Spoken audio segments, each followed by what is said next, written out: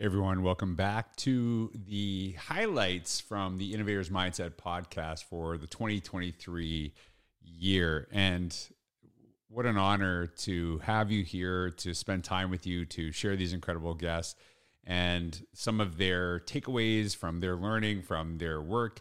And the theme of today's podcast is the idea of being observant, which is one of the characteristics of the Innovators Mindset. It actually seems to be one that people really don't pay attention to, which is kind of ironic because the notion of being observant is so imperative in our world. And when you think of this term observant, I'll give you an example of this.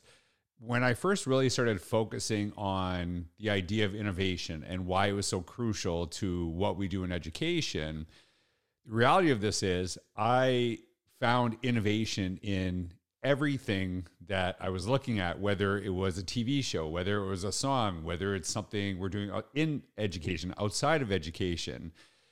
When you focus on something and you're really passionate about it, that something tends to find you. That's why this is so imperative, is because you start creating these connections. And one of the things that I really love is, how do you take something that totally doesn't make any sense to what we do in education, and then seeing the value of it, connecting it to the world of education, and why it becomes so popular. This is getting harder and harder to do because we are so inundated with information. So much is being thrown at us that it's hard to pay attention. It's hard to have that observation. Things tend to get lost in the noise. And when I wrote about this idea of being observant in the innovator's mindset, I wrote this simply just to kind of give you a definition. Great ideas often spark other great ideas. The notion of genius hour, which is an idea that has spread throughout schools all over the world, came about because educators noticed what was going on outside of schools and modified those ideas to meet their students' needs. The power of the internet is that we have access to so much information from schools and other organizations. Although an idea observed in the business world might not necessarily work as is for a school, if we learn to connect ideas and reshape them, it can become something pretty amazing. Part of the issue with the idea of being observant is not only all the information that's being thrown at us, but all of the initiatives, just constant changing, new things coming up. And so it's harder to kind of keep up. And so I actually wrote this post, and I'll share it down in the links down below, on just kind of 4 ideas how to become observant in a world full of noise. And the first one is listening more. This seems like kind of obvious. When you think of the term observant, you think listening is, kind of obviously connected to this. The problem with this is we live in a society right now where people are more focused on being first than sharing the correct information. That something happens and we all got to put our 2 cents into it right away. And as the years have progressed, I'm very aware of what's going on in education through social media, but I tend to just listen more. And I used to make fun of lurkers and stuff like that. And maybe I'm a little bit more of a lurker than I used to be. And I try to take those ideas, try to, dig into them deeper, share them through my blog. But I never feel that I have to be first on something, because being first and wrong is not something I want to be. And you can see this with news organizations, social media, people jumping to conclusions really quick. So just kind of sitting back and listening, it seems to be really, really hard. I know we always talk about we need to get our voice out into the world, but it's kind of useless if everyone's talking and no one's listening. So that was the first one that I listed. The second one is connected, obviously, is slowing down.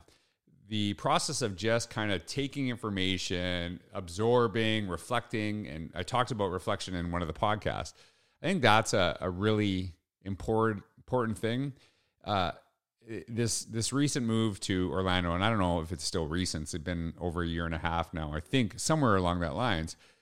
The thing that I'm really trying to get better at is to just read, take in information, stay off my phone. That has really, really helped me kind of just take in information, and it has helped with anxiety, but it's also helped with my thinking, where I connect these ideas, kind of step back. That has always been something that's been a struggle for me. And the more I get better at it, the more it seems to be helpful. The third one is just taking the time to write and process my reflections. Like I said earlier, when we listen, we tend to make these connections. The thing that I do with my speaking that is really, really important to me, and I've shared this with people over and over again, is I don't actually speak about things until I write about them. And the reason that I write about them before I speak about them is because writing and knowing that everyone can see my writing, in fact, sharing this blog post is one of those ways you can see my writing, it actually makes me think of the viewpoints of others. That if I'm going to put something out there that I know anyone can read, I'm trying to think what's going to be the pushback? What's going to be the challenge to this? So when you actually go through that process of kind of just thinking about, what will other people think about this, it makes you take what I call a 360-degree view. What are the challenges? Can we address them before they're in the comments or the pushback? So that's really helped me just kind of slow down, listen more, and just reflect. And I think these are all connected. And you see people, think when I share the characteristics of the innovator's mindset, and those are shared in the blog post, in the link down below, that each one works in isolation, but they're connected. Being observant and reflection are very deeply connected. And so the last one I share in this blog post is how do we cut out as much unnecessary negativity in our lives? When we talk about the voice in our head that holds us back, that kind of slows us down, oftentimes it's not the voice in our head, it's the voice we think others say about us. And even sometimes the people who love you the most are the ones that sometimes hold you back. And not because they want to hold you back, but because they're terrified of seeing people fail. And so I'm very cognizant of who I surround myself with, what I listen to and what I don't, and really kind of separating some of this stuff, because when I connect with people, I'm very cognizant. How do I feel after my time with them? Do I feel better or do I feel deflated? And the more you feel deflated, the harder it is to concentrate. At least for me anyway, the harder it is for me to really kind of step back and really think about my own thoughts. I tend to think about what I did wrong, what's wrong with me. And there's a really good place in our lives where we have to surround ourselves with people that will challenge us, to push us to become better. But also we have to understand that some people are pushing you because of maybe their own insecurities, maybe, and they're not pushing you to be better. They're pushing you to push you down. And so when we do that, we start to maybe be fearful of our dreams, to kind of step back, to not necessarily embrace them and focus more on what's wrong with us rather than what could be right. And if you really want to do great work, constantly focusing on the negative is only going to hold you back and won't help to see those opportunities. The more you put yourself out in the world and the more you're willing to share your ideas, what I've found is that the more it comes back to you. And I know that's maybe kind of like the secret, things like that, whatever. You can call it whatever you want, but it is a reality. And I think it's not because those things find you, but you're more open to those things being found.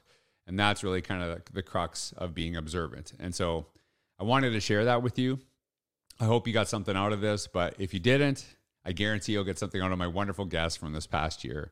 Welcome back to one of the highlight videos from 2023 on the Innovator's Mindset podcast.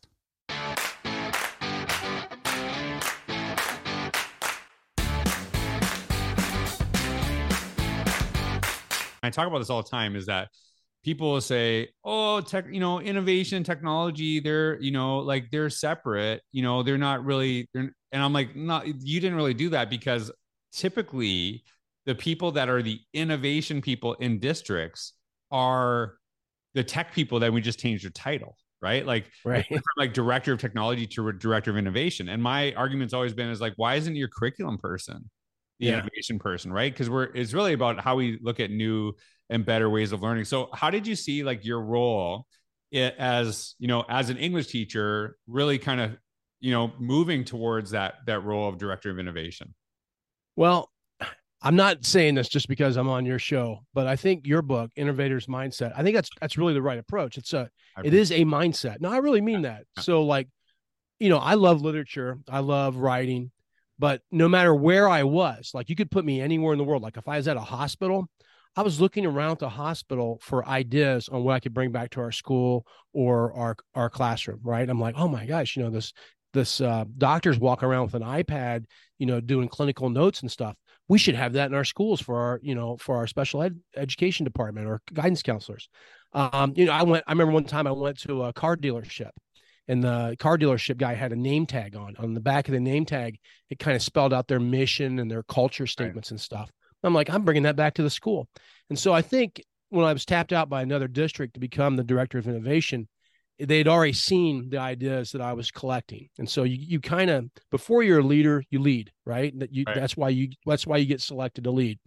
And I think, I was thinking drones, in the English classroom, and my principal was like, you're crazy. That's not where drones go. But it really is your mindset. And I wanted to engage kids. I knew what they were interested in. I was interested in it as well. But, technology should be woven and embedded in everything. And a lot of innovation just isn't technology. It's systems. It's a way of thinking. It's who do we need, what positions we need to create and things. So it's a mindset. Yeah. I'll give you an example of an innovation, and you kind of alluded to it, and it's something that was advice that was given to me to think differently. When people are moving into administrator positions or they're applying for assistant principal, directors, things like this. And you mentioned that, they already saw you leading. I tell people that are applying for those positions, find the leadership standards, whatever they use, and then actually show how you're meeting those leadership standards in your role as a teacher right now. So a classroom gets this, teacher gets this, a parent gets this, and does it with their kid. What do you like? What's the ultimate outcome? Like, what's the best possible outcome of this for what it will do for somebody?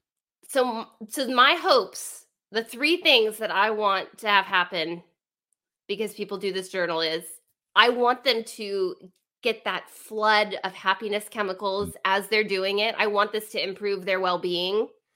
I also want it to help take their relationships to the next level. I want this to improve those interpersonal relationships between, student to teacher, student to student, teacher to teacher. Like I want it to help with all of those. And then and I'm actually telling you the sections of the journal because there's a section on, gratitude for happiness. And then there's a section on gratitude with my peeps. Again, that's taking those relationships to the next level. And then the last section, I'm so proud of all of the sections. And this one makes me really smile, make the world a legit better place. So gratitude with the world. And this is where, again, we're really encouraging people not only to bring things into the journal, you could call it scrapbooking, you could call it memory book, whatever you want to do, but also to take things out of the journal. So we have cutouts in the journal. And one of my favorite things is we have these designed little like, yay, wow, you're awesome kind of cards that we want people to decorate if they want. They don't have to. They could just cut them out. And so they look like this. Sorry, you're going to see my little notes because this is still a draft. Right. They cut them out. They keep them with them. And then when someone does something amazing for them, say thank you. If they're in the grocery store and someone helps them, give it to them. You and I travel a lot. And I have a lot of empathy for the food service workers at an airport. They're usually catching people not at their best because it's very stressful to travel. So I keep these with me. And I can't tell you how people's face lights up. I mean, I'm thinking specifically of someone in a food service area when I was at an airport and I was just like, hey, you just have been like so kind to me and your smile is so great. I just want to give you this. And their whole face just lit up. And I have a feeling maybe they don't get that kind of interaction a lot. So that's the hope. I want it to make people happier. I want it to improve relationships and help make the world a legit better place. It's like the Swiss Army knife of gratitude, I feel. It's got like everything. And it's not about anyone in particular, but sometimes I feel in the superintendency position, we can lose focus on the teaching and learning. And so we're saying stuff, but we don't really understand what goes on in the classrooms every single day. So how have you like found that balance? Because I noticed you did that very, very well to really kind of understand and empathize and be able to work with your teachers. And when I say empathize, it doesn't actually mean that you know every facet of their job in the moment to the day, but you still put them in a position where they can be successful. So how do you find that balance? Yeah. So, and even beyond teachers and teaching and learning, I still think the number one priority is the student. So no matter what role I'm in, I don't want to be disconnected from kids, right? So every week I make it a priority to get in classrooms. So far this year, I'm at 182 classroom visits. I've got a chart on my board here in my office, and I make little notations, what buildings, what classrooms I go into. And my goal this year is 800 classroom visits. I want to get into classrooms because I don't feel like I can make any decision that's good for kids if I don't know how kids are learning in the classrooms. So I go in, and I stay in my lane. I don't do walkthroughs. That's not my lane. I just want to walk in and see what's happening.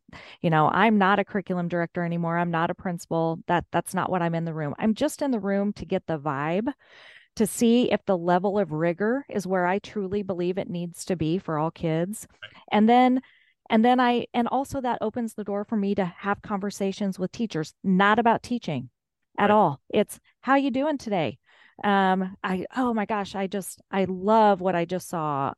It is nothing that I'm gonna, write up an evaluation. It's just not what I do. But then at the end of the week, I put out what's called a superintendent shout out, and I share every good teaching and learning opportunity that I saw for the week. And that way, someone at our high school can see what's going on. They've got a lens to what's happening in kindergarten. So there's no more of that, well, they never learned that there, or they, yes, kids are learning all across the district, and I'm going to stay connected with that. I just have made that my priority. And then I also don't ignore what's happening politically as a superintendent. I can't. So if reading is what's on the mind of every Kansas legislature, then I need to make sure as a superintendent that my curriculum folks have what they need to ensure that we're on track with what the state wants for those initiatives. So it's truly finding a balance, but also prioritizing. I mean, I set myself up I try to do an hour a day in a building. That's my goal. So like we were talking about running before and how you and I both track like what we're going to do every day. I'm like, oh, you got that from running. You're like, for sure. Totally. Yeah. Totally. That's because that's like how I train. Like I make sure I write everything down. And so that's the first time I'm like, oh, she got that from running. So for sure. That's awesome. The one of the things I've been saying forever is, this is what I appreciate about you. Cause I didn't know your answer, but I knew it. Do you know what I mean? I knew that's what you'd say, is that don't make decisions for classroom. If you make decisions for classrooms, you have to be in the classrooms.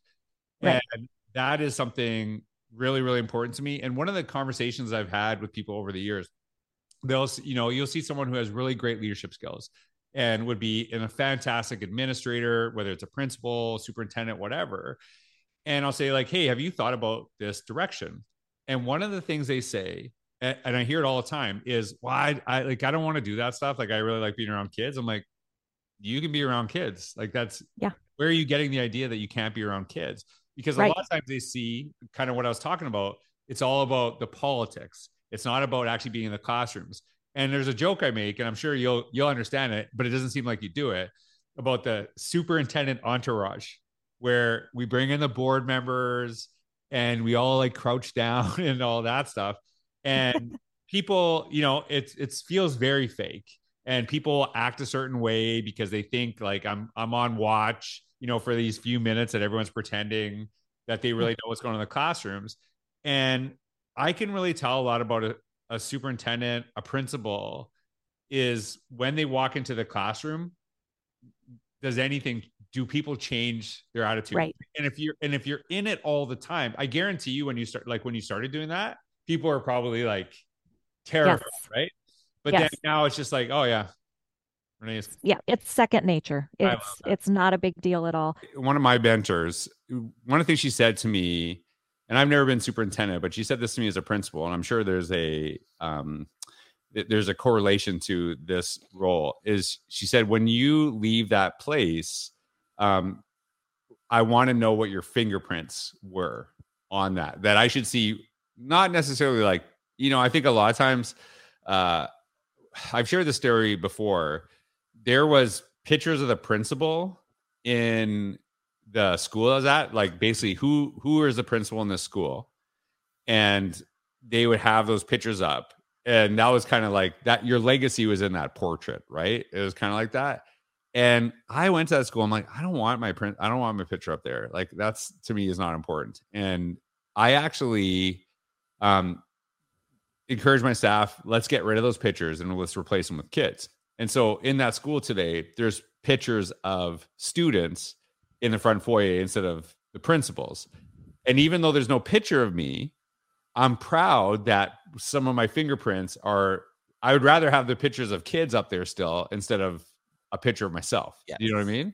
And so that's part of the fingerprints. And so, and I'm sure that's the same thing too, right? You have a legacy in following Dr. Griffin into this role, but you also got to put your own fingerprints. So like, what would you say maybe is like, what's something maybe you did that brought your own kind of style or presence to that new role? Well, there again, we have to think about COVID and different things such as that, and the role that's coming in, like remote learning and doing all that, and just making sure that, that students were fed, that teachers had access, and kids were able to get online and do it. And then, and just the support, and just making sure that people saw the school as a community resource, that we will help you. Does that make sense? Yeah. And then all of a sudden it's almost like starting over again. Now we're back to in-person learning and doing different things. So we've gone through COVID. So how does Chip Jones, like you said, and I agree, I don't need my picture at all. Right. I mean, take it down and whatever. And there are no pictures around here of people, administrators. I'll be there. Check it out. Right. Yeah, you can check it out. If you, we might put up a big one. I don't know. Maybe we'll put yours up. I don't know. And we'll have a big one of you. And but I hope that my mark is, or that people know that we help kids, especially all kids, but especially at the high school level, get a more understanding of what they want to do when they leave here, that they've had experiences, and that they know that they had opportunities for job shadowing, for career development, and just being out and meeting people. And then one of the things that I like, that I'm a firm believer in, is, I don't know if you've heard of Stephanie Krause, but she's an author. So she did some work here, and she talked about currencies one time. And one of those, if you know someone, then it's your obligation to help connect someone that may need that. Does that make sense? Yep. And so I like to do that. I feel that I want to be a connector to help, if this kid needs this, then we've connected them to this opportunity, that I've been a connector to help them get an experience, to help them grow. And do you mind if I give you an example? Go for it. I'd love to hear it. So like, we were partnering with a local community college. So one time, we had when in-person meetings were getting back into place. And it's weird to say that. I took this opportunity because I had a Zoom and it wasn't enough time to drive back. So I was like, hey, do you have an empty classroom? I can do this Zoom. But they were going to have this luncheon meeting. And they said, hey, Chip, join us. Okay. So down in one of the counties, Microsoft has put in all these data centers, and they had worked with the local community college to have these mock data centers to help kids get certification, so eventually they could work with Microsoft. So I was sitting there. Cumberland is an hour and a half from this place. So I asked the president and a couple of deans, I said, well, and these are Chip terms, I said, how does Cumberland get a piece of this pie? Right. We're an hour and a half away. My kids deserve it as much as these others. I don't have a data center, and they said, well, I said, well, let's think about this. Let's get the right people. Let's design this plane. What are we going to do? So on that, to get to the point, last year we had 4 students, and that's take the class virtually Monday through Thursday. Mhm. Fridays, we transported them an hour and a half to this mock data center and for their hands-on portion of the class. And they walked away with some ITF and A+ certifications at the end of the year. And these kids are now going to the VCU and the George Masons pursuing computer science. I love Does that. that make sense? It And does. it's just the connecting of it, where a possibility was not available before. And because of just thinking outside the box and saying yes, we made this happen. And I remember talking to parents about it, and they were like, what's this going to look like?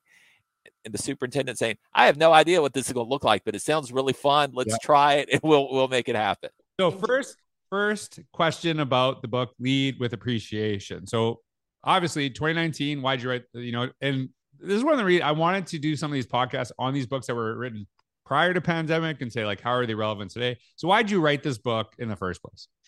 We genuinely felt, Melinda and I know I can speak singularly and the same applies for her. There are 5,000 things expected of administrators. They are supposed to encourage and motivate, but hold accountable, but discipline if needed, and also teach well, and then make these humans great people. And there's so much pressure on teachers. And principals are the bearer of that. And so it took, and I know that you remember this because I'm sure that we discussed it, it took a good 7 months when I became principal before I recognized that when I walked in the room and people nodded their head and smiled and my jokes were funny and my outfits were cute, wasn't because of my sparkling personality. It actually was because I was the principal, and your position precedes your person every single time. And my love language is gift giving. My love language is gift receiving also. So I would hear that, Michael Teeman? I would naturally go above and beyond in certain ways to show appreciation and here's a cute new t-shirt, staff, or hey, I'm going to give you a ding dong, and ding dong, the bell's rung, everybody's here, let's have some fun. Like all the puns with all the snacks.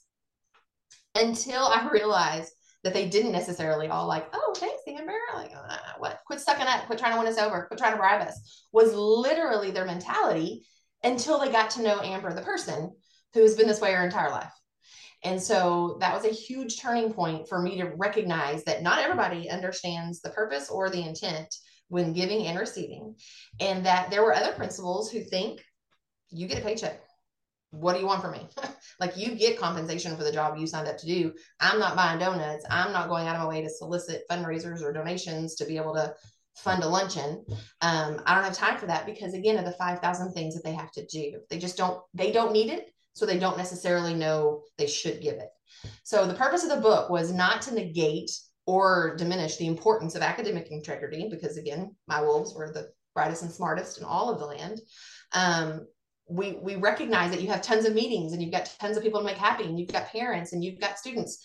If we can make this one part of your job easier, if we can help you out with the ideas that maybe you're too tired or too stressed or just don't naturally think of, here's an entire book dedicated to getting to know your staff, why it matters, how you can do it.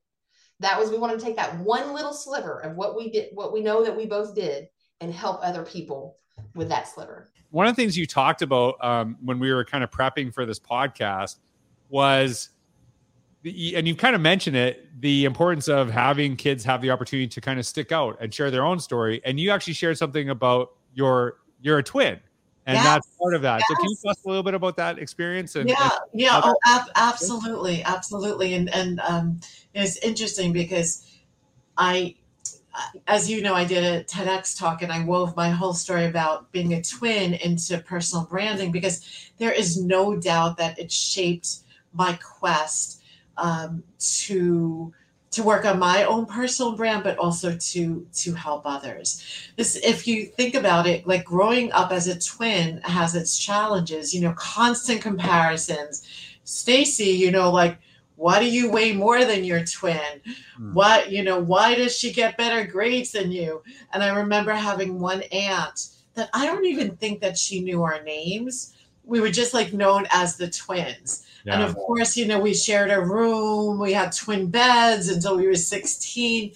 So I always wanted to be unique and memorable. And that's what personal branding is about. And really the biggest compliment that someone could give me growing up was like, Stacy, you are so unique. So again, and I feel like it's a gift. Like, I know how to package things. It doesn't matter if it's a product, it doesn't matter if it's a service or a person. I want to crystallize the like their uniqueness. Like because there's a misconception, right? Personal branding, a lot of people think it's like narcissistic. It's like me, me, me. But when it's not, it's really like, what is the value of you to others? What can you contribute to the college campus? And so it's finding, again, what your value is and why should someone choose you? Why should you land on the top of an admission officer's pile? And the same flows through to if you're looking for an internship or trying to get a scholarship or a job, or even to that matter, online dating, right? I've had some single friends like ask me for their help. That's a really important aspect of this too, because I think sometimes there is this, like, social media is fake, and you're a certain way when you're offline compared to online, and there is some truth to that for myself. And the way that I explain it is, for example, do I swear? Of course I swear. I swear terribly, right?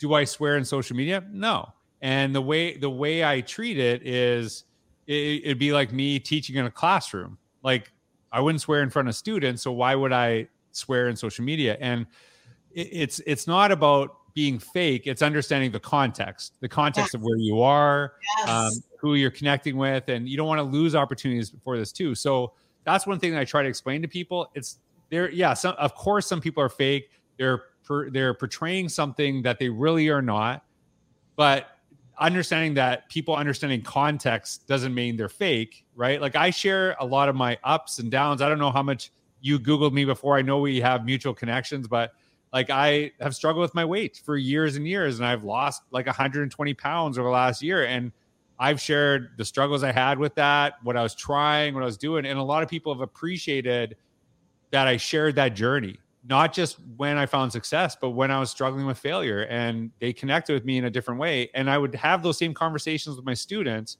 And that's what makes us real and relatable. And I think that's a really important aspect. And one of the things that you said, and I love this, you said, here's like a 4-word quote, and I wrote it down as soon as you said, add value, not clutter. What do you mean by that? And I love, I have a perception of what that means. What do you mean by that when you share that?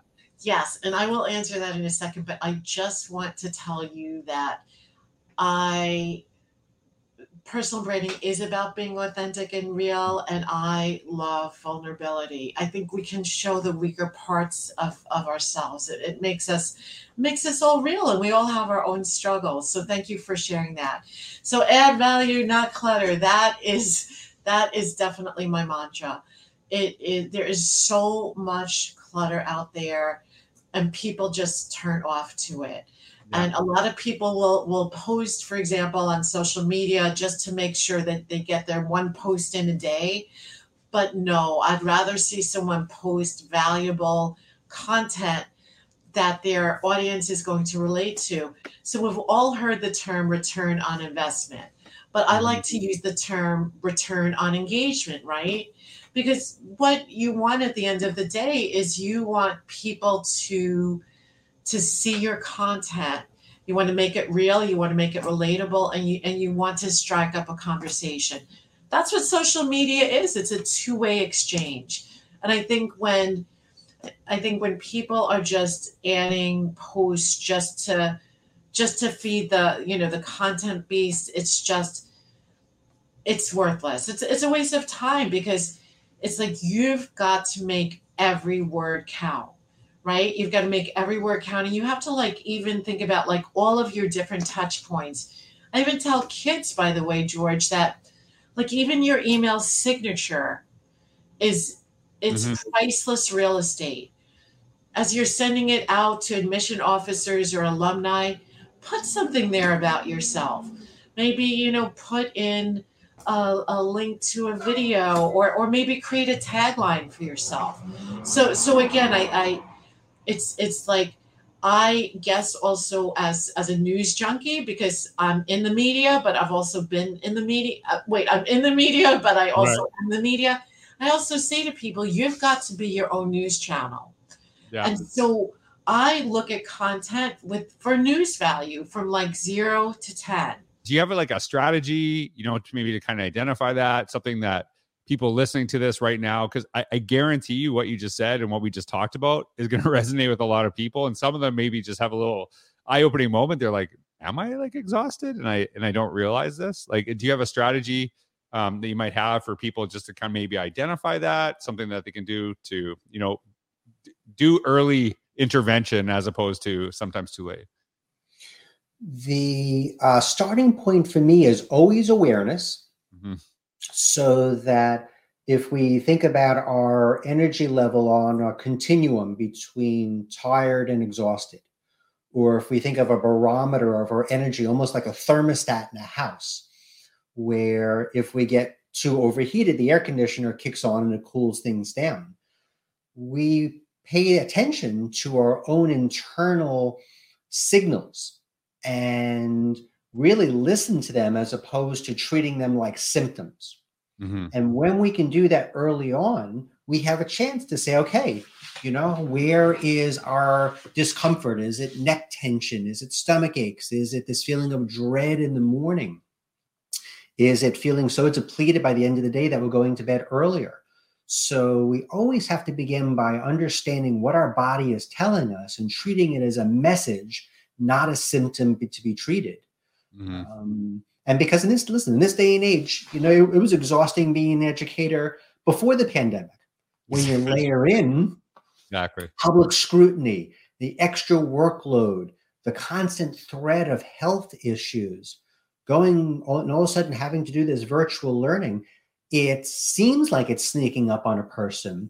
But I think the last 2 or 3 years has really been a catalyst of exhaustion for people, because we were just functioning in crisis mode. We didn't recognize just how much was impacting us all at the same time. So for some people, the awareness is just the tip of the iceberg. The strategies on what to do about it, that's a whole, another set of conversations, but I'll let you react to that first. Well, so like I'm thinking about this because one part I'm struggling with, and it's very anecdotal. It's my own experience.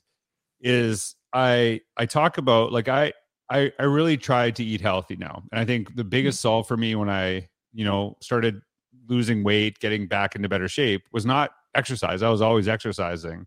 It was my eating was really unhealthy, and so what I do, and I maybe this will make sense to you, is I typically eat healthy 90% of the week. And then 10% of the week, we'll have a cheat meal of the family, have some pizza, ice cream. We have that. And the day after, I feel terrible. Like it feels so horrible when I eat that unhealthy. Yeah. But the problem is, and this is where I'm kind of going with this, what I struggled with is that was so normal to me that I didn't realize it was an issue.